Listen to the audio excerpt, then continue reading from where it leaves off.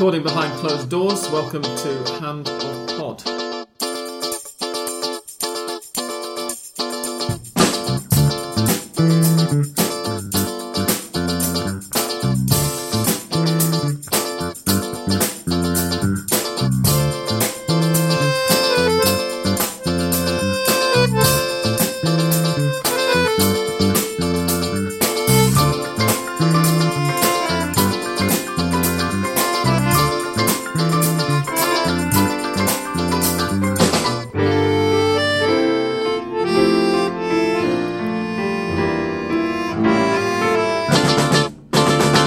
Ladies and gentlemen, boys and girls, welcome to episode 375 of Hand of Pod. I'm Sam Kelly. This week I'm joined by Andres. Hello, welcome. And Tony. Hello. We were going to have a special guest as well, but unfortunately she couldn't make it, but hopefully we will be able to get her on another time.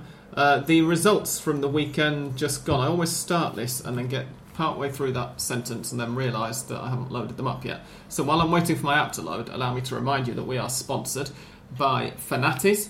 You can get a 7-day free trial followed by 20% off your first 3 months with Fanatis. That allows you to watch, obviously the Superliga's just finished, but you can watch the whole of the Copa Superliga as well using that. And in fact, 3 months is going to be just about long enough to watch the whole of the Copa de la Superliga, assuming that it all takes place. Yes. We'll get onto that a bit later.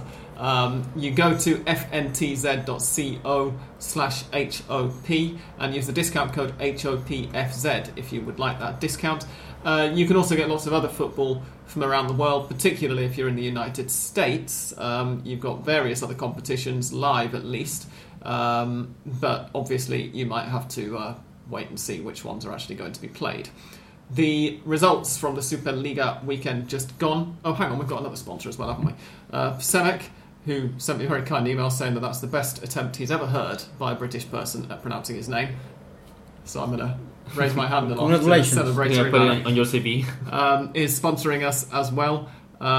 His website is albicelestes.com. That is ALBICELESTES, I think, .com.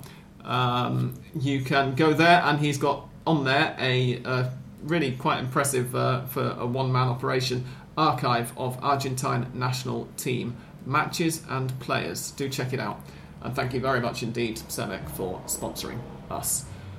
Now, I really will read out the results from the Superliga weekend just gone, which of course was the final round of Superliga matches. Arsenal de Sarandí 4, Aldo Civi 0. Argentinos Juniors 2, Rosario Central 1, Banfield 0, Huracán 3, Defensa y Justicia 2, Patronato 0, Boca Juniors 1, Gimnasia y Esgrima La Plata 0, Atlético Tucumán 1, River Plate 1, San Lorenzo 4, Lanús 3, God knows where that came from, Independiente 3, Central Córdoba 0, Newell's Old Boys 0, Godoy Cruz 2, really no idea where that one came from. Talleres 2, Colón de Santa Fe 0, Unión de Santa Fe 0, Vélez Sarsfield 3, and Estudiantes de La Plata 1, Racing 2. Andres, what would you say is the big story from that weekend, this weekend just gone? Well, of course, Gabriel Heinze quit from Vélez. Indeed. Well, no, of course, I'm happily for me, or for you also, for all River supporters in Argentina and outside Argentina, it's the way that River, we will say, lost the Superliga, because we all agreed before this weekend that River will claim or will become champions for the first time with Gallardo on the bench, and well, it wasn't like that. Last night River won 8-0 against Binacional, and one of those goals, if one of those goals would have been scored in Tucumán, that would make River champions. Well, that wasn't the case because they won. They drew 1-1, and with Boca winning, that was just the result that Boca needed for them to be the champions. Yeah, wasteful finishing really was, in my opinion, was what did it for River. There were some slightly more conspiratorial takes. We will get onto those in a minute, because obviously, first of all, what we do need to concentrate on is congratulations, Boca Juniors, champions of Argentina for, I'm not making this up, am I? It's the third time in the last 4 seasons. Racing, I think so. Racing's the only one, yeah. Boca won the 2 before that. Indeed, two of the three Superliga championships have been won by Boca, and we will get on to exactly why a little bit later, but it looks very much as if those are going to be the only three Superliga championships ever played, because it looks very much like the top flight will be back under the auspices of the AFA next season.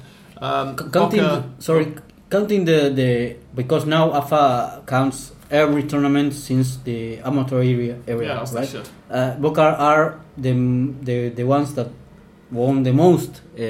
Because when they counted only the professional era, River was the leader in... No, River still have more league championships than Boca, but Boca are much closer because they were more successful during the amateur era. So that's why River, in particular, don't like to count the amateur era because it puts them much further ahead. They only won one title during the amateur era. I thought that now with that adding the amateur era tournaments... I think the count in total is River have 36...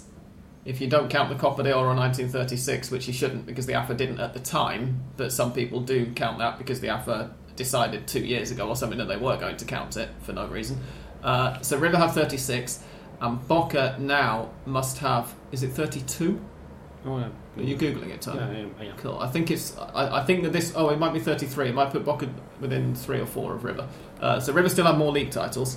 I'm not sure what the overall count is if you just add up all the trophies and count them all as equal and say that's one each. But yeah, Boca had to dig very deep against a spirited Gimnasia side in the second half, at least. In the first half, it was a fairly poor game from both teams. But they won the match in the 72nd minute through a thunderous strike from Carlos Tevez. I worried very briefly for the state of Jorge Bron's wrists because he got something to it. It was quite a strong strike, but it went into the box into the goal through the middle of the goal. Yeah, as I say, the keeper got something to it, and it was hit too hard for him to keep it out. But it was what they needed. After that, Gimnasia attacked a little bit frantically. Might have possibly found an equaliser if they had a bit more invention to it in the last 10 minutes or so. But really, it never looked like being anything but a Boca win from the moment that breakthrough came. Until then, it was very much on tenterhooks. Yeah, maybe in the start of the second half, they tried to, and they put Andrada to make a save, but not really much more than that. The ones who also had very poor accuracy were River. They had a lot of chances, a bunch of chances. One shot on target. Only one? The goal that they scored was the only shot that they managed on target. Well, and the one disallowed. Also. Oh yeah, which River fans were quite unhappy with, but yes. I thought it was off. No, it wasn't. Very, very I think narrow. it wasn't. But there was a defender that clearly was not. I don't think it was that clear. If you look at the line of the anyway, on the pitch. Anyway, it's not an excuse because a lot of people will put that as a way of protesting, and I never like to do that. And well, River. Besides that, as I put on Twitter, if Boca and River fans are going to start arguing about the referees, I think they should do a little bit of traveling to the interior and the little the clubs and say, oh yeah, River was really I've said many times on this podcast over the years that any fan of a Big Five club who complains about officiating, and the thing, as I always say, is that they don't say anything when they are benefit. So and River ultimately what cost River more than any whatever conspiracy you think happened in Tucumán on Saturday night or not. It was some of the performances early on in the campaign, particularly at home. River's final record in the league overall was 14 wins, 5 draws, 4 defeats. And of that, 2 of the draws and all 4 of the defeats came in the Monumental. As we discussed last week, the away standard, the away record is absolutely terrifying. Their away record, they played one match more than Boca because of the fact that the home and away games weren't evened out in a 23-game season.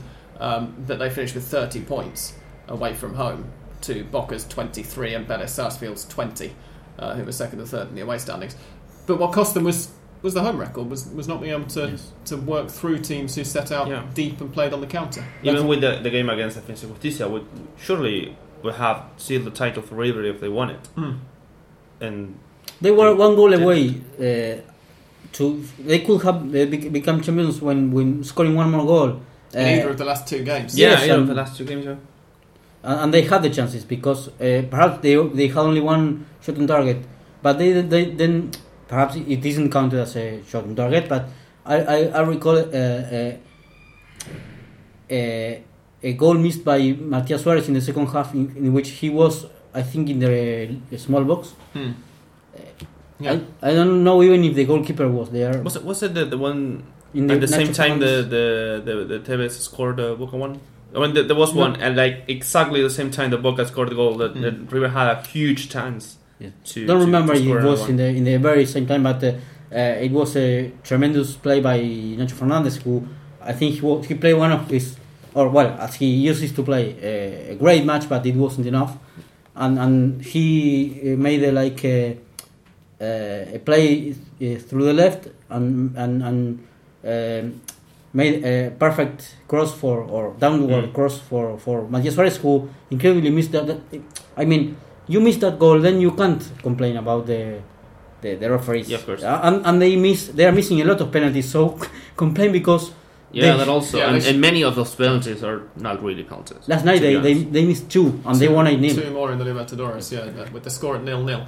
Interestingly, just in passing, last night's win. So as we've mentioned a couple of times now, we may as well mention the opponents. Oh God, I've forgotten the opponents' names. Binacional. Of Peru, or of the Peruvian-Bolivian border, in fact, hence the name, came to the Monumental and lost 8-0. River missed, as Andres has just mentioned, had one saved and missed one. 2 penalties before going 1-0 up. And it was on the 50th anniversary of River's biggest ever Libertadores win, which was a 9-0 home win against a Bolivian team. And apparently, I saw this mentioned on Twitter and then couldn't find the tweet again after the full-time whistle and couldn't remember who'd made it. They missed 2 penalties before going 1-0 up in that match as well. They could have won 10. 50 years to the day earlier. They couldn't break that record. Yeah. Sadly. But I have the list of the number of titles. River has 36 with 34 runner-up positions, and Boca Juniors has 34. So there are 2 away. 2 behind. And I don't know if this is. I suppose that it is given Gallardo's record, especially, but it's 6 years since River doesn't win a title. Yeah, Ramon Diaz in the 2014. It's a lot of time for River. Yeah. So it's interesting. Yeah, and I mean, you might say that this is the first one that Gallardo's really taken seriously. Yeah, he tried. But it is perhaps a little bit of a black mark on it. Did River bottle this? Or was it just a case of those points earlier on in the season when they had one eye on the Libertadores? Yes, because if you don't think about the early games, when they maybe have the mindset on the Libertadores, they were in the pole position up to the game against Defensa y Justicia, and they should have won after that the game against Defensa y Justicia. Even there, yeah. I mean, they needed just to win one of those 2 games. It wasn't really hard to do it. And not saying anything against Defensa y Justicia and Tucumán, because they're good sides given their Argentinian average. I mean, it's not like they're playing against Colón and Godoy Cruz, for example. That would be amazingly to well that. But they should have scored the penalties that they had, and the situation was there for River to take, and just because we were starting recording this year, everyone in this podcast agreed that if River just won all the games, even having 2 games in hand, was just enough to sweep away the league. I mean, it was not an easy job, but it wasn't also the most difficult task for River. Even when River was against Defensa y Justicia, if you talk about the first half, Defensa y Justicia could have won it 2-0 easily. The second half River was quite better, and I don't know whether it was just better to win it. Perhaps the draw was fair.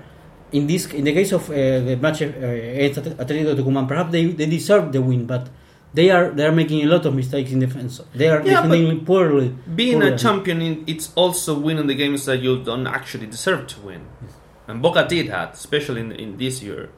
There were close games. Even if River would have won the league. We were all talking right now about that game against Union. It seemed then that weekend it would be like the turning point for River, and it just strolled down the win in the league. And Boca just did what we thought River would do. Yes. Even if they didn't have the clear chances, because also Boca scored on the first shot on target, which was the Tevez goal. I mean, that also was a testament for Boca, for what Boca did. Even if they didn't have the clear chances, and even if they dominated the game in terms of possession, if they have to score, they did it, and River didn't.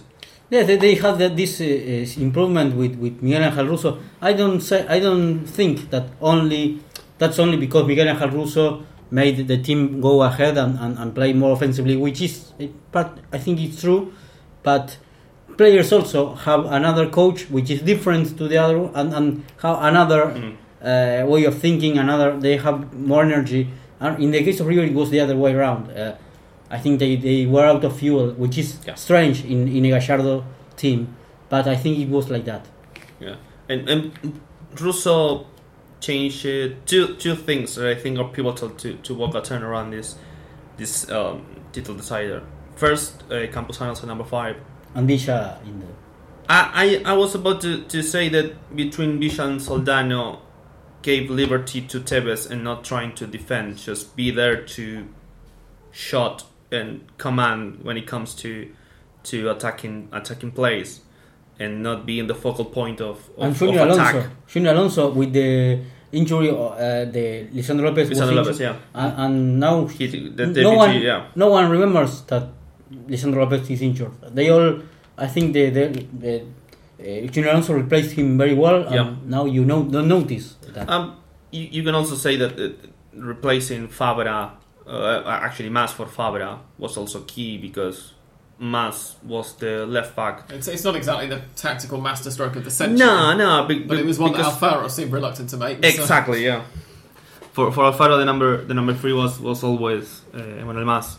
Yes. But Frank Fabra, it's much better. Campuzano and Claudio Paul Canilla, I was going to say, and Guillermo Paul Fernandez, I think are doing a great job there. Yeah. Even also in that case, perhaps Fernandez is like he robbed the spot that Capaldo had there, and he's doing it well. Yeah, but tactically, you could say that what Russo did was trying to find the players that would do the dirty job. Because in the midfield you have Campuzano to do that, so Paul Fernandez will have more freedom, and in the attacking line it will be Villa and Soldano pressing and running away, running around, and Tevez all have to do is just spark every now and then. Today and Tevez, do enough. Tevez as a number 9, and you will say also a number 10. Could be. Yeah, it was a false 9. And that's it. And of course, Zárate now, he doesn't have even a spot in the subs bench, I think.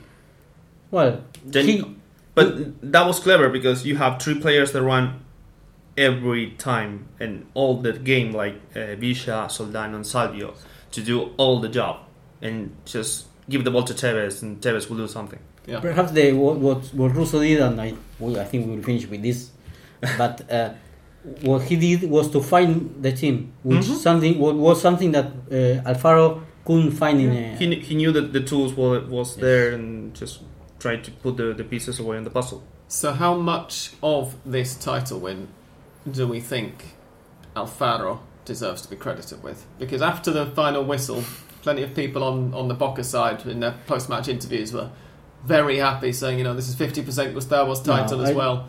I don't think it's 50% because with Russo, the Boca is haven't lost any match. It's 9 matches in the way with not losing. So I think it's 70-30. 8 wins and 1 draw. Yes. 8 wins and 2 draws if we're counting the draw away to Caracas with a mostly reserve team in the Libertadores right before the title decider. But yeah, they have certainly improved, and they're going to be a force to reckon with next season, maybe. Although next season's like 5 months away, so who really knows. But Russo does seem to have given Boca their mojo back, and also they look to me like a team. I think I might have mentioned this a couple of weeks into the new year. Of course, they qualified to Copa Libertadores 2021, which in the case of River will be the same situation as they must win Copa Argentina or the actual Copa Libertadores or the Copa Superliga. But yeah, again, Boca looked to me like they've got more of a plan than they did under Barros Schelotto at any point, even when they won those back-to-back titles in 2016 and 17. Yeah. Was that right? And then maybe 17 and 18. Yeah, because 19 was Rossi. Yeah. Tony, you were going to say... Oh, sorry. I made a joke on Twitter, like, when Alfaro the next day or like a couple of days ago said that he felt that his job was finished on Saturday. And I made the joke like this is the time when you serve mate to everyone that is doing the global job in the university or the school and put your name anyway because you just did the little you have to do. It wasn't really something that Alfaro should be really proud to do that. Indeed. Now, those of you who listened last week will remember that last week was the first time that I realised, because Dan told me, that not only does relegation not get decided until the end of the Copa de la Superliga group stage, but also the other continental competition spots, as Andres just hinted, don't get decided until then either. So the standings from the league roll over and get added up to the points won in the group stage of the Copa Superliga, which kicks off tomorrow, Friday evening. And as a result, one thing that, I mean, even though Dan mentioned it to me then, one thing that I didn't really appreciate until I was sat down watching some of the games over the weekend is that when literally only 2 matches mattered all weekend and they were being played at the same time, there was an awful lot of just sitting there and thinking, it's a beautiful day outside. My girlfriend would rather be going for a walk. Why can't we go out on the bikes or something rather than having to watch this? It just nothing mattered because there were 11 games still to go. So it was like there was none of the normal last day drama apart from the thoroughly entertaining spectacle of that double header on Saturday night for a couple of hours. There were still some decent games. San Lorenzo versus Lanús somehow turned into a bit of a classic. From 1-1 at half time, and with apparently, I didn't catch the first half, but seemingly very few indications of what was to come. They then both went goal happy in the second half. Lanús went 2-1 up through a Jose San penalty. Adam Barreiro equalised for San Lorenzo. Jose San scored another one to put Lanús 3-2 up. Adam Barreiro equalised again, and then Marcelo Herrera got what proved to be the winner with 15 minutes to go. So the San Lorenzo ran out 4-3 winners. 2 goals from Barreiro and 2 wins in a row for San Lorenzo. That's, I think, that's news. Since getting rid of Monarriz. Leandro Romagnoli was the coach for wasn't that Tocali match, apparently. The one? Wasn't Tocali the coach? I mean, well, it was him and it was the two of them in joint, wasn't it? Yeah, actually, you're right. The live score app that I've got says Romagnoli the coach, but then I think you're right. Tocali is the main manager, and Romagnoli is one of his deputies, underlings. Anyway, this weekend the matches will be played with no crowd, I think, but they will be played, I think, not Copa Libertadores, but Copa Superliga will be played. Yes, well, we'll get into the full details of the reaction to COVID-19 coronavirus probably in the second half, but as Andres says, the latest that we have at the moment is that the Copa Superliga is going to go ahead, but that all football in Argentina is going to be played behind closed doors for the foreseeable future. But what I was going to say is that Mariano Soso, I think, will be in charge. I don't know if in this first match or in the second one, because it was confirmed. Yes. I haven't followed that. So the choke of Soso, well, now he's at San Lorenzo. Yes, Vélez Sarsfield played, as Andres mentioned, in Gabriel Heinze's final match in charge. He announced a couple of days before, didn't Friday, he? yes. That he was going to stand down after the game. He's not happy with the club's transfer policy, basically. They let a couple of key players go in January. They've not made really much of an effort to replace them at all. And Heinze thinks that it's going to be too much work to keep the team together. But, I mean, he's going to be in demand after his spell with Vélez. I think he had a chat with Madelon after the game. Because Madelon resigned today for the same reason. So they probably have a chat after the game saying, I don't like the transfer policy. Me neither. I'm going to do the same. But what I think is that Heinze did a great job. Yep. Also, well, both in Argentinos Juniors when they were in the Primera B Nacional, when it was called Primera B Nacional, and then at Vélez. Yeah. Perhaps with not consistent results, but even when they finished in the third or fourth spot. Third. For Racing. They finished third, with... Yes. For all of the praise that we've given them for playing much more entertaining football than they were managing before Heinze came in, with the second best defensive record in the league behind Boca, only 14 goals conceded in 23 matches. I'm proving that you can play with a lot of kids and they can play well, because it's not usual to do that. Would you think that if Gallardo were to go after the Copa Superliga, would Heinze be potentially looking at the River job, or are we thinking abroad? I like him. I also, of course, it's only a few games that he's at that club. Hernán Crespo is other coach I like, and he's rather more linked with River, of course. Yes. Yeah. But I think that finally Gallardo will stay unless River is not consistent in their performances, because, as we have been saying, the last matches were a bit weird for them. I don't think that he will leave. He will stay until 2021. But no one knows what happens every day there, especially in Argentina. Indeed. Elsewhere, 3-0 win for Huracan away to Banfield. That was, I guess, a bit of an eyebrow raiser. Yep, I actually bet for Banfield. I regret it a lot. Oh, yeah. I didn't catch it, so I can't really comment on what happened. But Defensa Justicia with a 2-0 win over Patronato is much less surprising. Defensa continuing to play well, continuing to have bad luck, or just not quite be good enough in the Libertadores. They lost last night. 2-1. It was 2-1. Again. Yes, it was the same scoreline. Yeah, Yes. Of course it was. Away to Olimpia, Emmanuel Adebayor's Olimpia, and Adebayor got his first entry into the Copa Libertadores statistics books by getting himself sent off for a proper Copa Libertadores challenge, a head-high kick on a. He got the spirit really quickly. Indeed. Of the Libertadores.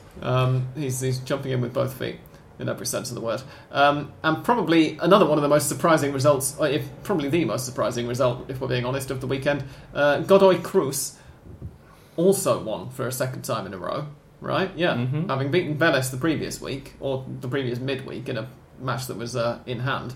They got a 2-0 win over Newell's Old Boys for pretty much their only two proper attacks of the match. I mean, the statistics here say that they had 12 shots. I am struggling to remember more than the Godoy goals. Cruz game with someone. At that time, at the same time, I was watching Talleres against Colón. To be honest, I didn't catch. Yeah, the Godoy Cruz. It was very much two sucker punches. Yeah. Juan Bruneta with a pretty nice goal, 20 minutes from time, and Miguel Merentiel with 5 minutes left when Newell's were pushing everything forward to try and find an equaliser. And that's that, really. Mm-hmm. I mean, there's no point in going over too many of the others in great detail, because as we say, they're not going to prove to have mattered a hell of a lot. I suppose the most important ones in the relegation battle might. So Gimnasia's defeat to Boca. And Arsenal defeating the Civi 4-0, that puts some spice there, I think. But all the teams, the 4 teams that are actually competing for 2, 3 places lost, didn't they? Yeah. Yeah. In fact, the bottom 5, Aldosivi lost to Arsenal, as Andres just mentioned. Patronato lost to Defensa Justicia. Gimnasia lost to Boca. Central Córdoba lost to Independiente.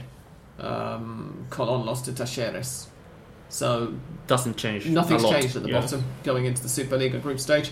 We're back to three straight relegations, by the way. Sorry if you listened to last week's Underpod Extra. just forget it all already. For anyway, now, you have to put it into. How can I put it as a question, perhaps, or something potential, because we really don't know what can happen next Wednesday when their meetings are held. So stay tuned. For now, I'm going to play some halftime music. We will refill our glasses, and as you might have guessed, in the second half, we're going to be talking about quite a lot of off-pitch issues, from global pandemics to what the hell the structure of the new league is going to be and who's going to be running it next season. So don't go away.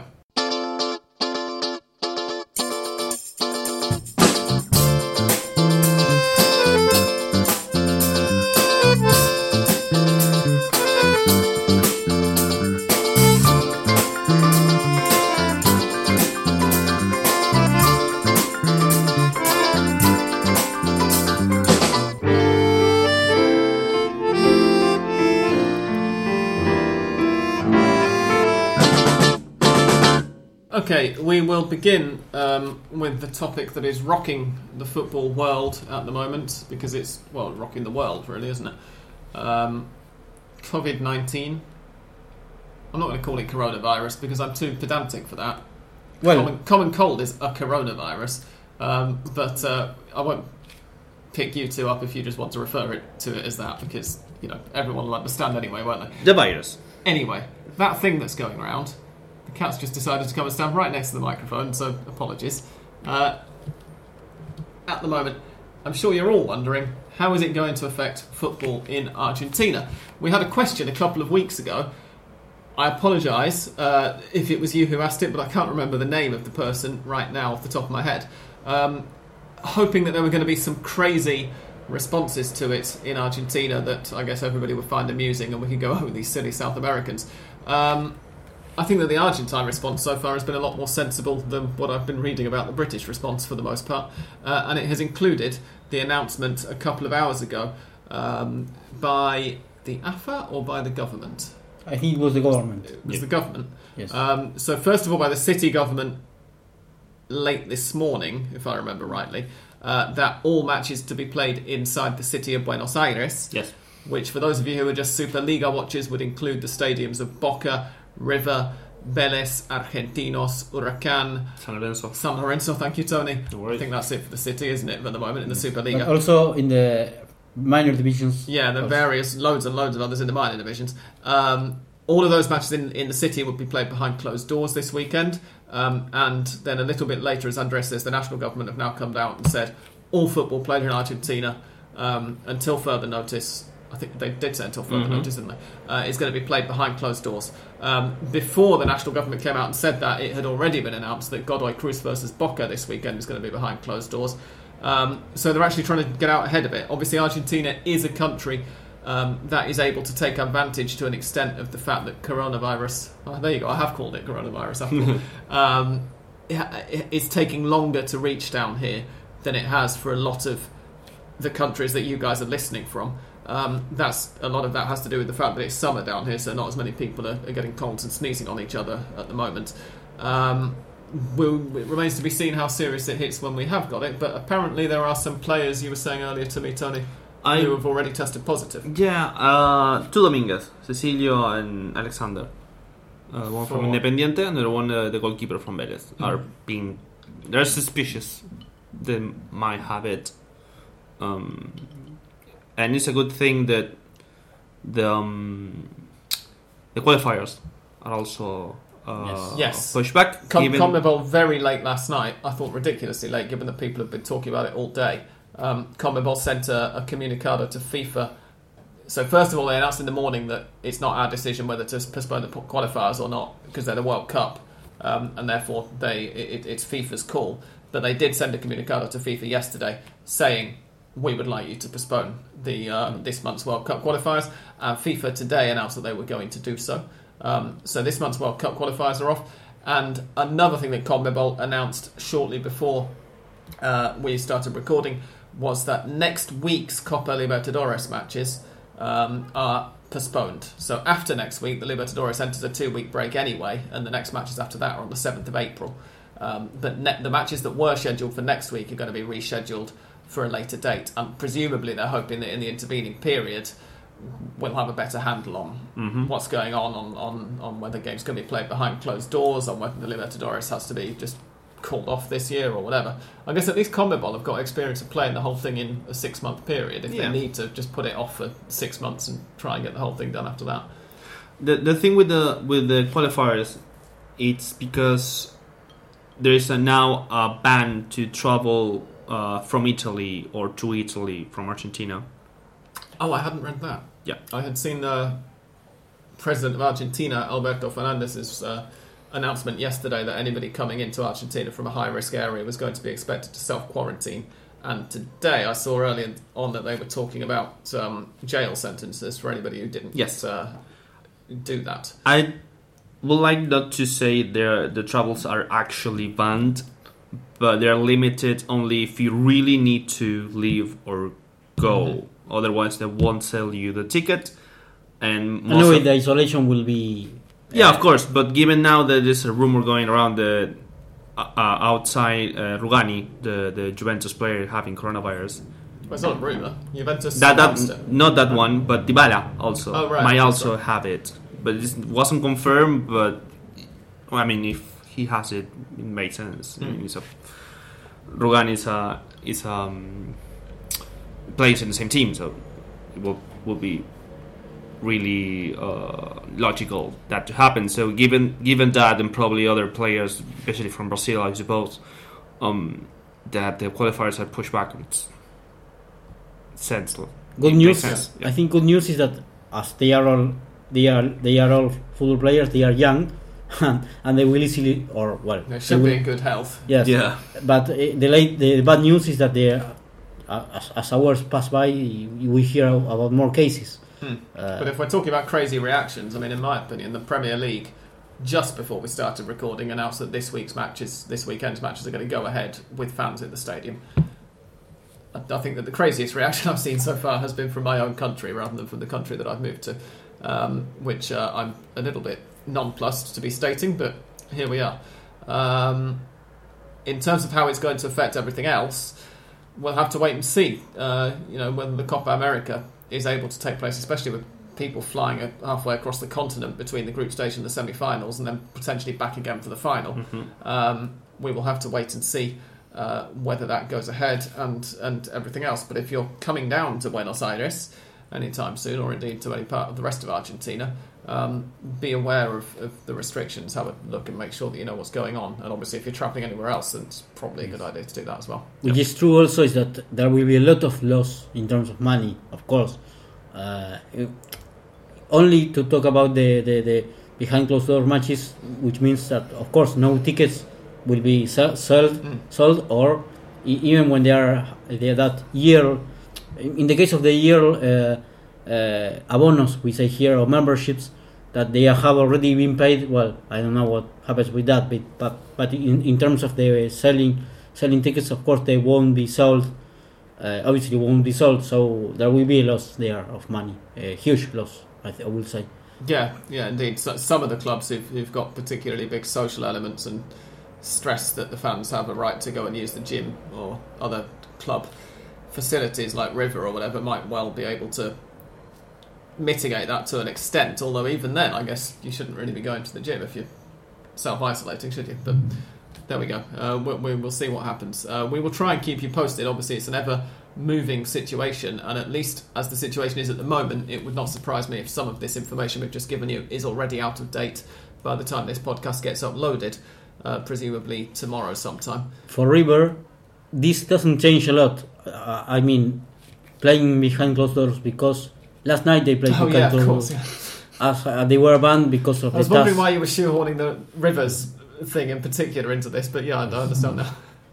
Yes. But yeah, River, of course, played behind closed doors, as Andres says, on Wednesday evening. Not because of COVID-19, but because of the ban they were given for, I was going to say the final, but it wasn't, was it? The semi-final of last year's Libertadores against Boca for the Flares that were in there. So they have another match as a result of that as well, don't they? Yeah. And then I think it's all three of their home games. The three home teams. It's a 2-game ban for that, and then they've got a 1-game ban for something else that I can't remember. Because of the Flares was the for the CONMEBOL was I think one match, and then The TAS. banning River with 2 more games because of the final. For the 2018 final against Boca, with the brick being thrown through the coach window, So yes, as Andres says, it doesn't really affect River. Yes. But moving on, the other off-pitch issue that will probably not be out of date by the time this gets uploaded, but as Andres said just before the break, might very well be out of date by the time we record next week, is the situation in the league. Now, last week, we left the really deep part of this explanation for Hand of Pod Extra, so that the wonderful people on our Patreon subscription program could get that information. What I thought was going to happen was they'll hear it like a month before everybody else does, and then we'll go over it obviously for you lot at a later date. And what's actually happened is, obviously, this being the AFA and the Superliga that we're talking about, everything that we mentioned last week is already way out of date, and so we may as well just tell you all now what's going on. So first of all, we mentioned briefly on the proper podcast last week that the relegation places were being shifted partway through the season from 3 relegations directly down to the second division to 2 plus the third bottom team playing off against, as Dan explained, the losing finalist of that rather complicated playoff system that the Primera Nacional is going to have this season. Like the Bundesliga, to give any reference. Indeed, yes. The Primera Nacional being the second division, obviously, because why wouldn't that be the name of it? The situation now is that that's no longer the case again. That, as I said just before the break, we're going to have 3 direct relegations. It's still, when I say direct relegations, that just means they're going straight down. Don't think that as one of my Twitter followers did, but I said this a couple of days ago, don't think that this means that the Promedios are being abolished. That's not changed. Yet. No, indeed. Would it be that surprising if next Wednesday they say, by the way, we're scrapping the Promedios starting this season, so all of a sudden, that's it, tough luck, Godoy Cruz. It's kind of the same. Colombo is going down anyway. Right, but Godoy Cruz... And they get... Godoy Cruz have basically tanked this season Yeah. because they're somewhere up in the top 8 of the Promedios anyway, thanks to finishing second in the table 3 years ago. Also, but Colón, the 2 teams in Santa Fe doesn't have a coach because Osella resigned after the loss with Talleres and Dominguez, the one that was coaching Huracan. You mentioned his name earlier. Oh, sorry, Huracan. Yeah. Yes, Eduardo Dominguez. Eduardo Dominguez was he was going to be the one that take the reign of Osella. Sorry, yes, I thought you were scrambling around for Madelon to remind us. The two Santa Fe teams doesn't have a coach. Yes. But yeah, so at the moment, we're now back to the situation that we were in 2 weeks ago from the point of view of relegation. So remember, the 11 matches of the group stage of the Copa de la Superliga, which kicks off tomorrow behind closed doors, and we'll see how much of it actually gets played before the players start coughing too much on each other. But the 11 matches that... Will we be able to hold hands? Or They should. Oh, you can't see this, listeners. Sorry, I'm making a gesture saying I have no idea. There was a question that it was made it is, of course, doesn't have to do with Argentina specifically, but with coronavirus or COVID-19. There was a question made by an Argentinian journalist to Jurgen Klopp about what he thought about that players were forbidden or they couldn't hold hands with their rivals, but they are in touch. It's a during the matches. Yeah. They are in contact all the time, and he was angry about that. But it's curious how they will react to that. Well, it's sustained contact, though, isn't it? It's not quite the same as a shoulder barge. If you're grabbing somebody's hand and firmly shaking it. Plus, put it on the you don't. If you shoulder barge somebody, let's say, you don't tend to then touch your face with your shoulder every 7 seconds on average, which apparently is how often we all subconsciously end up touching our faces when we're not doing something like recording a podcast. Given also the situation that, like I said on the break, that for some reason some fans are asking to gather around the stadiums, even if the games are behind closed doors. I mean, I wonder how much of today's L'Equipe front page after the PSG Dortmund match has sort of helped to glamorise this idea that gathering outside stadium. I don't know whether you saw it, but there's this very dramatic picture of one bloke with Valencia like a flare did in his too. hand standing up, and the crowd, because obviously they gathered outside to support the club anyway. And it's deeply. None of us are medical experts. Although I'm a Man United fan, I'm going to take a leaf out of Jurgen Klopp's book here and say, listen to medical experts, don't listen to us. But fans who are doing that in defiance of orders, especially in, Spain, which has got a massive outbreak of this at the moment, are idiots. Stay home. That's what you've been told to do. That's what everybody is saying is clearly the best course I of think action. it was the first game Valencia against Atlanta. They did that. The fans did that. Then I was watching Mönchengladbach against Köln, and I heard fans. Obviously, it was behind closed door, and in the last 10 minutes, Gladbach was obviously going to win, and they were starting singing. Out of the sudden, you start people singing. I was like, Yes. but the stadium is still empty, and then the PSG situation. A bit off topic, but we talked with Tony before we started recording that we are used to criticizing too much, of course, reasonably, Argentinian government and even people, and we have the Italian citizens going on vacation and doing everything like if there wasn't any disease, and it was alright for them. And now you have the Yeah, people tend to take the quarantine thing really lightly, and they say, I'm going to go to do shoppings, and I'm going to go to the cinema and stuff like that. Don't do that. If you're quarantined, stay at home, watch Netflix, read. you have a lot of things. The streaming services, use them. Yeah, probably are the only ones that are going to win of the situation are the streaming services. Yeah. Having said all this, I am going to be going to my local tomorrow evening, and I am slightly nervous about how many people are going to be shaking hands and kissing me when I walk in to say hello. And I mean, obviously, I'm not nervous about the consequences for me, but just in a general sense, I think that the Argentine way of greeting by kissing everybody on the face as soon as you see them is, it's a disaster waiting to happen when the weather gets cooler and when people start having colds, as I said.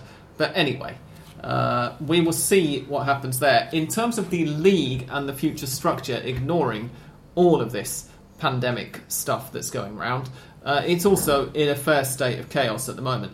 There is going to be a meeting next... Did you say Wednesday? Yes. Yeah?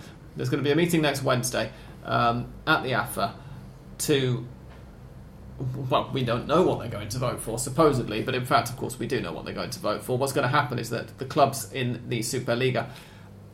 Excuse me while I burp. Are going to vote unanimously to do away with the Superliga, scrap it, and return to the auspices of the AFA starting next season under the faintly ridiculous name of the Liga Profesional de Fútbol, which might better be named the Liga Poco Profesional de Fútbol. Liga Improvisada. Possibly that as well.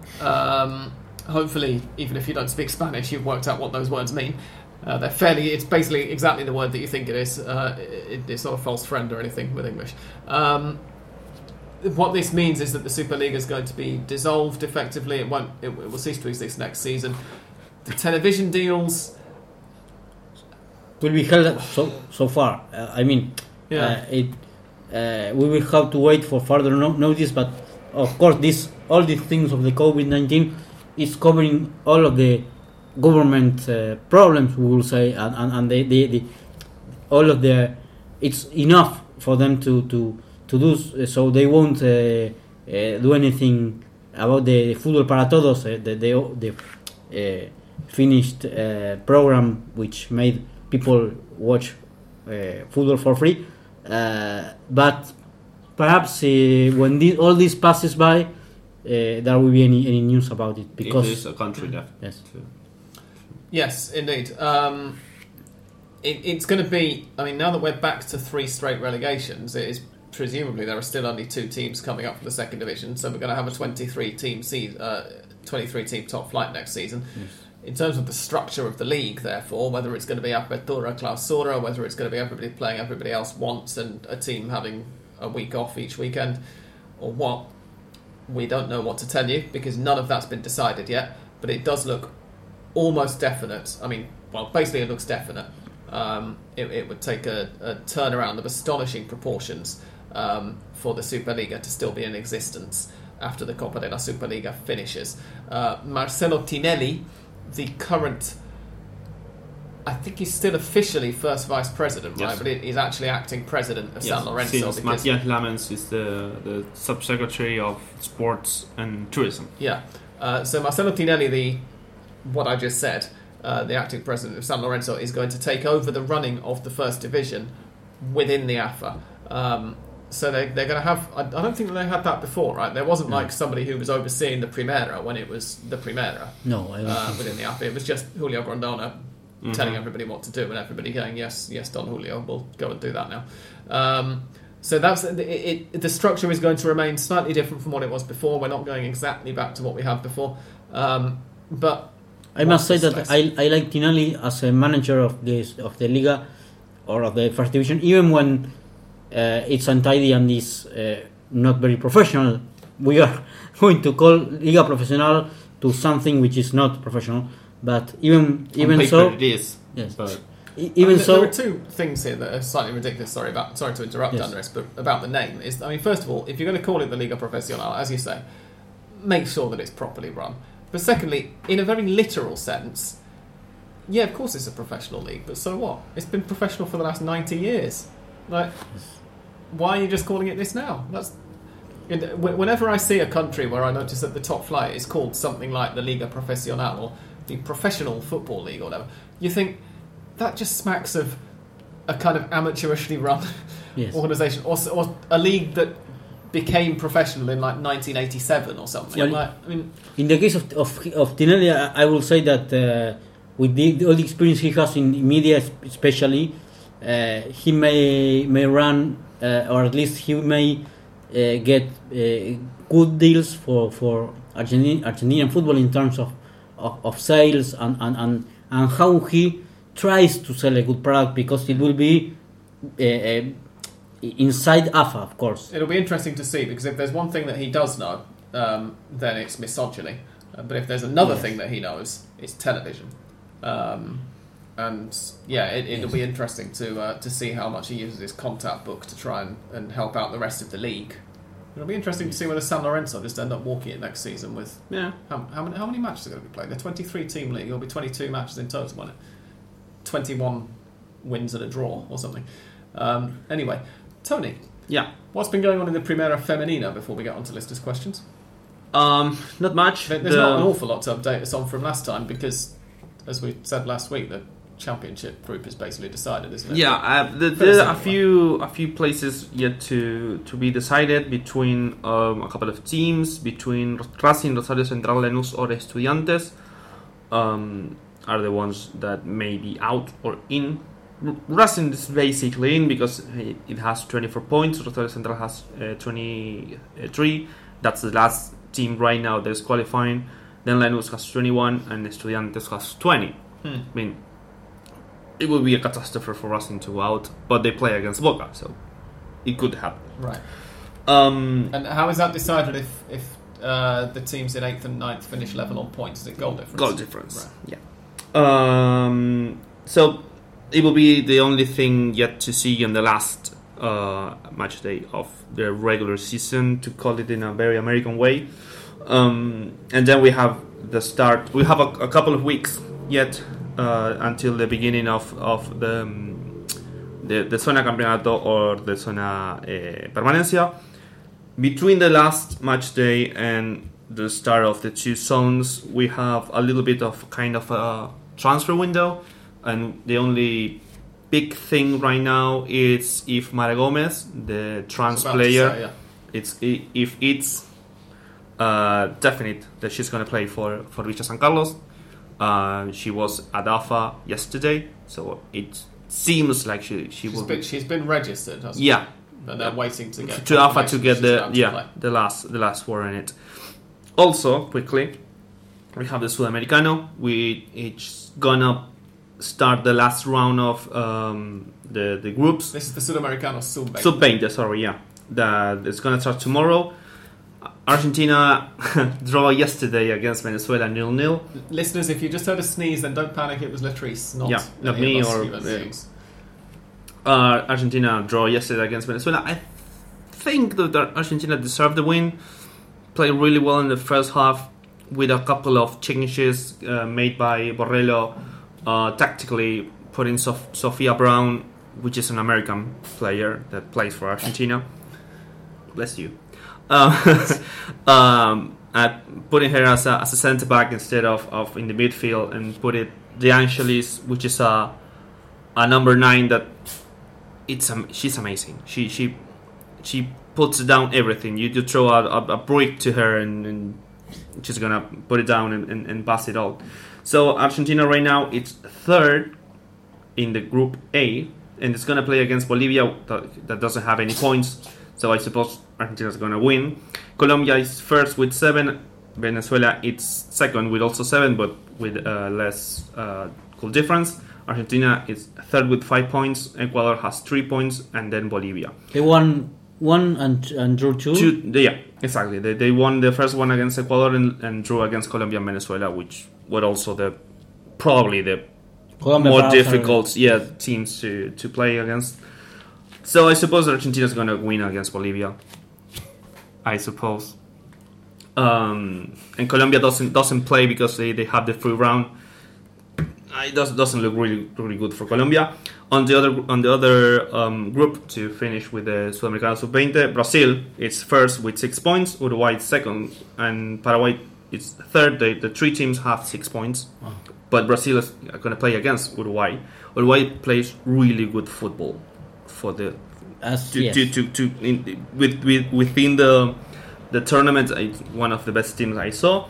Chile and Peru has 1 point and what do you think about the possibilities for Argentina to advance? Qualify for the World Cup?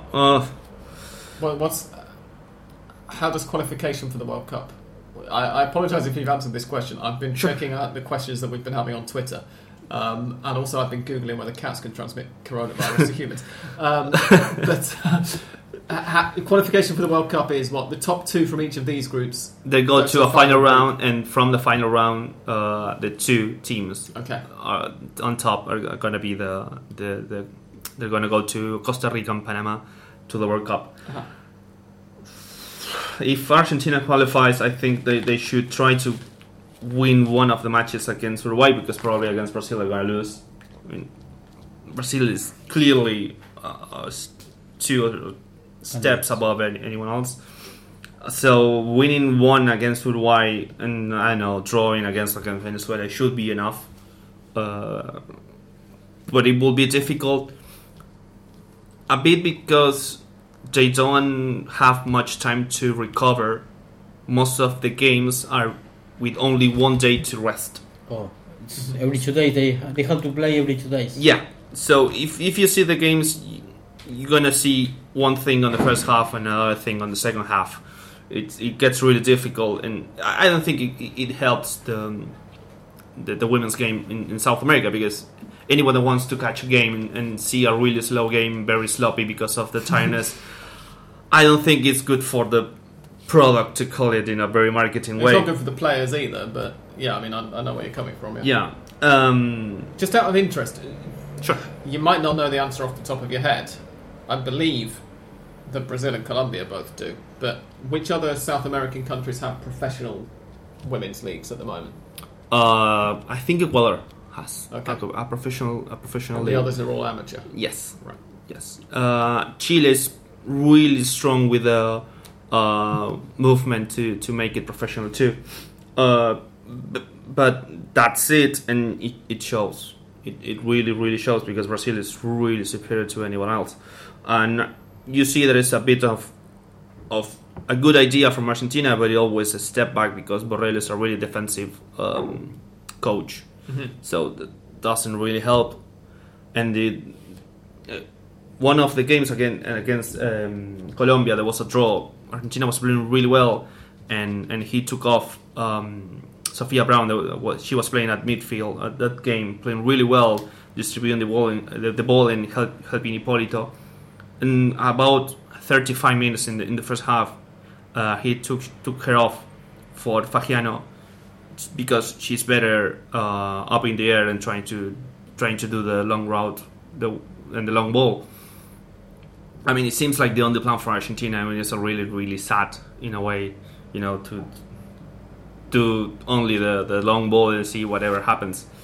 But yeah, I think about Sudamericano. I think Argentina has a good chance to get to the second round and to qualify, but it also depends of which teams from the second from the Group B is going to qualify, given that Brazil and Uruguay are going to play against each other, and Uruguay probably is going to lose. So maybe Paraguay or it's going to snatch the second place, and that will be easier for Argentina. But that's so far what's going down. Thank you, Tony. Listeners' questions now.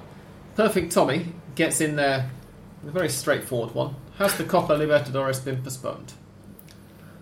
I've answered that one already. I've just realised I mentioned it earlier. Yeah. Yes, it has. But they are playing right now, but it Yeah. looks like next week will be... Nacional versus Estudiantes de Mérida in Racing's group is currently going on. Nacional of Uruguay are winning it 1-0. Later on this evening, in fact in about 25 minutes time, Racing host Alianza Lima and Gremio host Internacional. I've only just realised those two are in the same group. How did that happen? Because of the qualifiers. Of course, yes, yeah. In the Porto Alegre Clásico. And then after those two matches, the Libertadores goes into lockdown, as we said. Next week's matches are going to be postponed until further notice. The next matches after that are scheduled until the 7th of April anyway. I don't understand why Gremio Internacional is being played, as they are all... There are no troubles there. They have to play all in the same city. Yeah, but why? Call it off. But equally, though, if nobody's travelling, maybe that's more of a justification to say, well, you can get away with playing it. But what if one of the people that is going to the stands travel to Italy? Yeah. Anyway, Tommy also asked... Oh, actually, hang on. Sorry. Tommy's second question is because I asked for anybody who had an idea for Handapod Extra, given that we lost our special guest at quite late notice.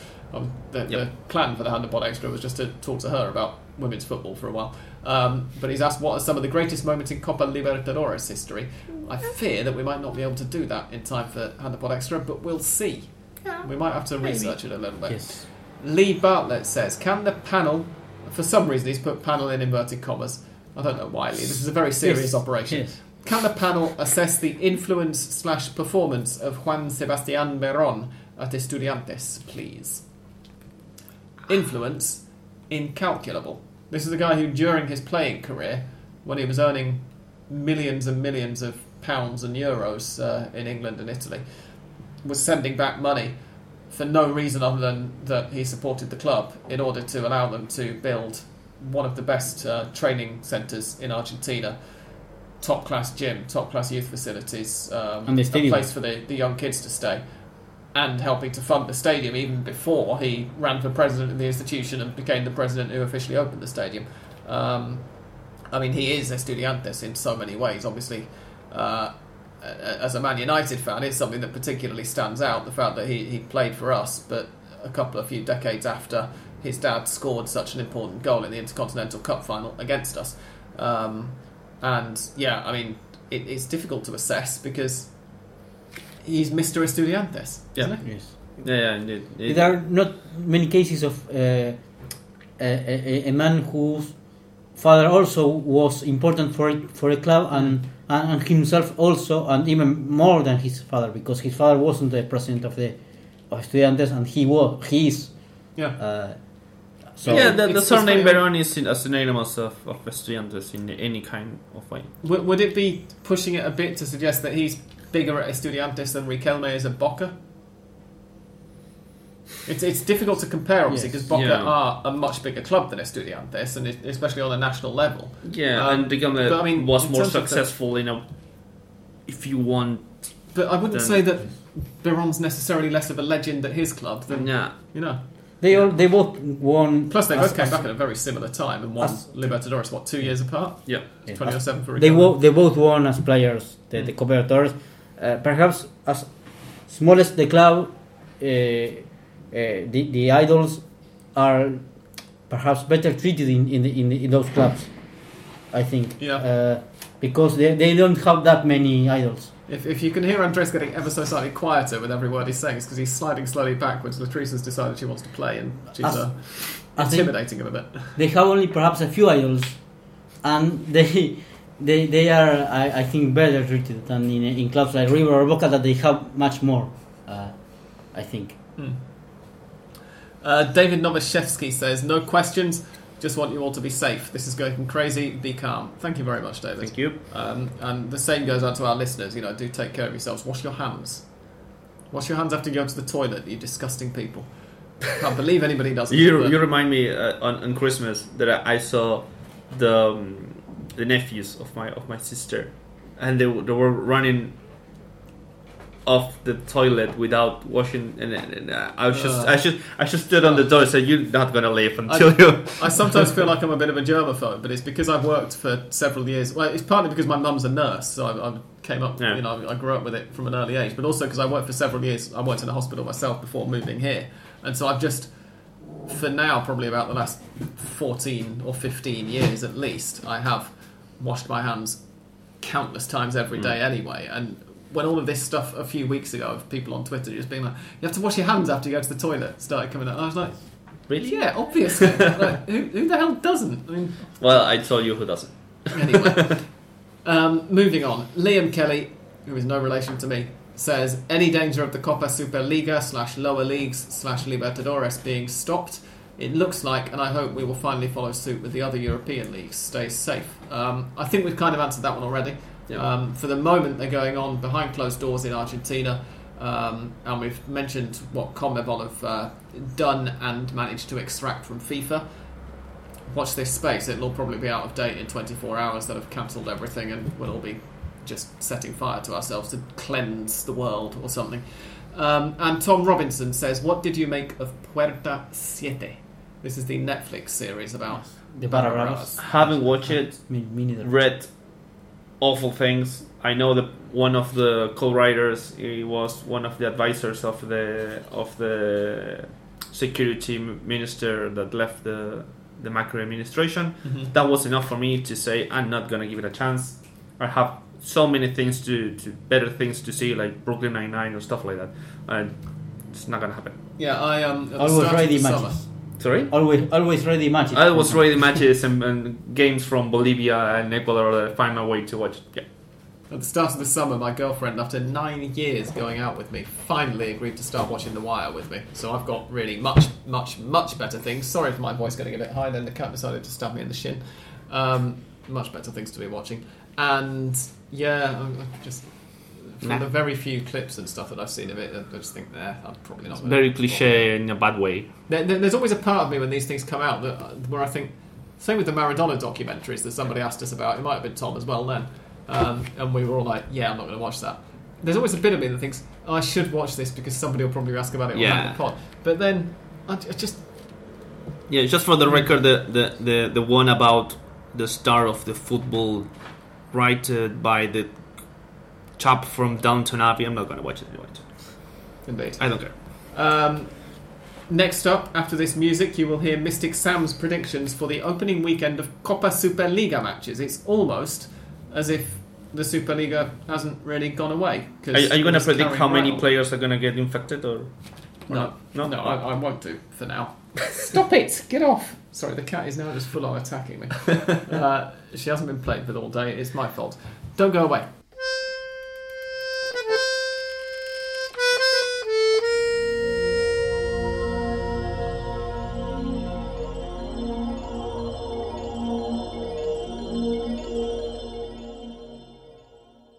Okay, while Tony attempts to tame... See, she's active, isn't she? Yeah, she actually She's too playful. beat when I me in haven't a played them all playful day. way. While we all try to stay away from the little miniature shark that's under the table, here are my predictions this weekend. Central Cordoba versus Newell's Old Boys will be a Newell's win. I think they'll bounce back from that defeat to Godoy Cruz. Union versus Arsenal is going to be an Arsenal victory, possibly by 3 or 4 goals. Godoy Cruz against Boca Juniors will be a Boca Juniors victory. Patronato versus... I've predicted 3 away wins in a row so far. Patronato versus San Lorenzo. I'm going to go for a draw there. Although San Lorenzo might very well win it, given their recent form. Yeah. Independiente versus a newly Gabriel Heinze-less Vélez Sarsfield. Vélez to win, still. Gimnasia versus Banfield. Now that's an interesting match. Might not be very high quality, but it should be interesting. I'll go for Gimnasia to win. Rosario Central versus Colón. I think will be a Central win. River. Oh, look at that. River versus Atlético Tucumán. Already back together again after Atletico just played a big part in denying them the league title. I think the River will take out some of their anger and get a home win there. Not a kneel, I suppose. Pardon? Not a kneel, I suppose. No, probably not, but who knows.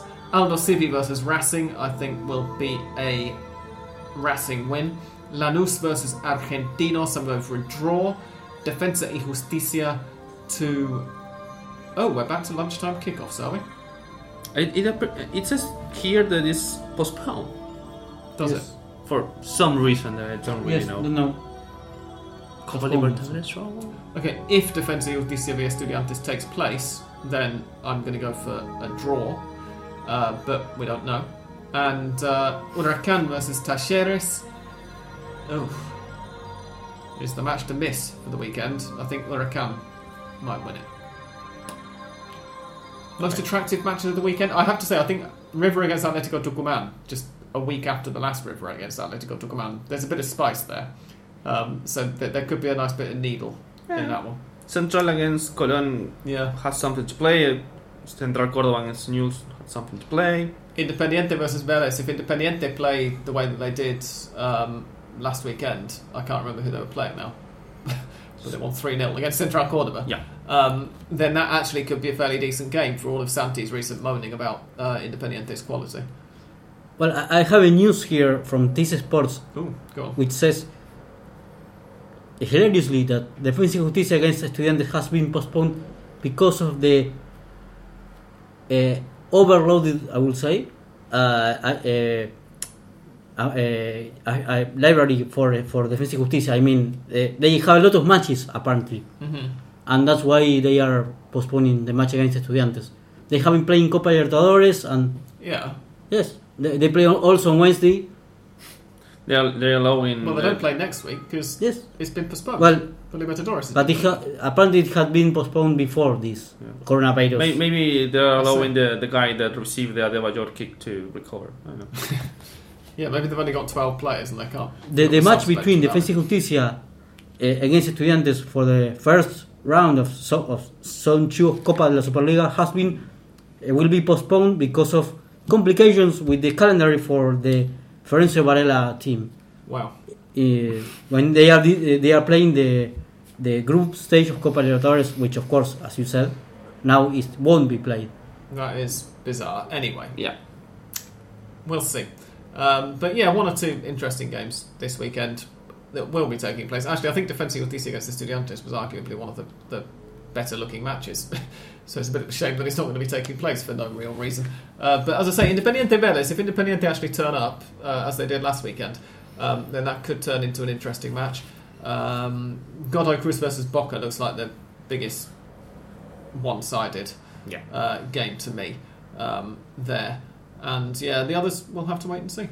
For now, thank you very much for listening. A reminder to please visit our sponsors, Fanatis at fntz.co/HOP, and use the discount code HOPFZ to get 20% off your first 3 months with that service to watch the whole of what hopefully, fingers crossed, will be the Copa de la Superliga. And albicelestes.com, ALBICELESTES.com, for Sopel's archive of Argentina national team matches and players. Thank you very much to both of those websites for sponsoring us. For now, thanks and goodbye from Andres, Thank you. Goodbye. Tony, Goodbye. and from me. Thanks and goodbye.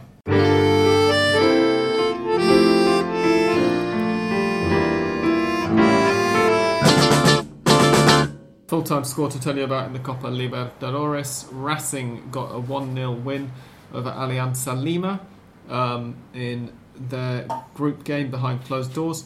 And then just after that, it finished just after that, it was played at the same time. Gremio and Internacional, who were in the same group as one another in the Porto Alegre Clásico, got a 0-0 draw. That's 2 Brazilian teams. The reason I'm telling you about it is that there were 4 red cards shown in stoppage time, 3 starters and 1 substitute from each team. It's tremendously entertaining stuff.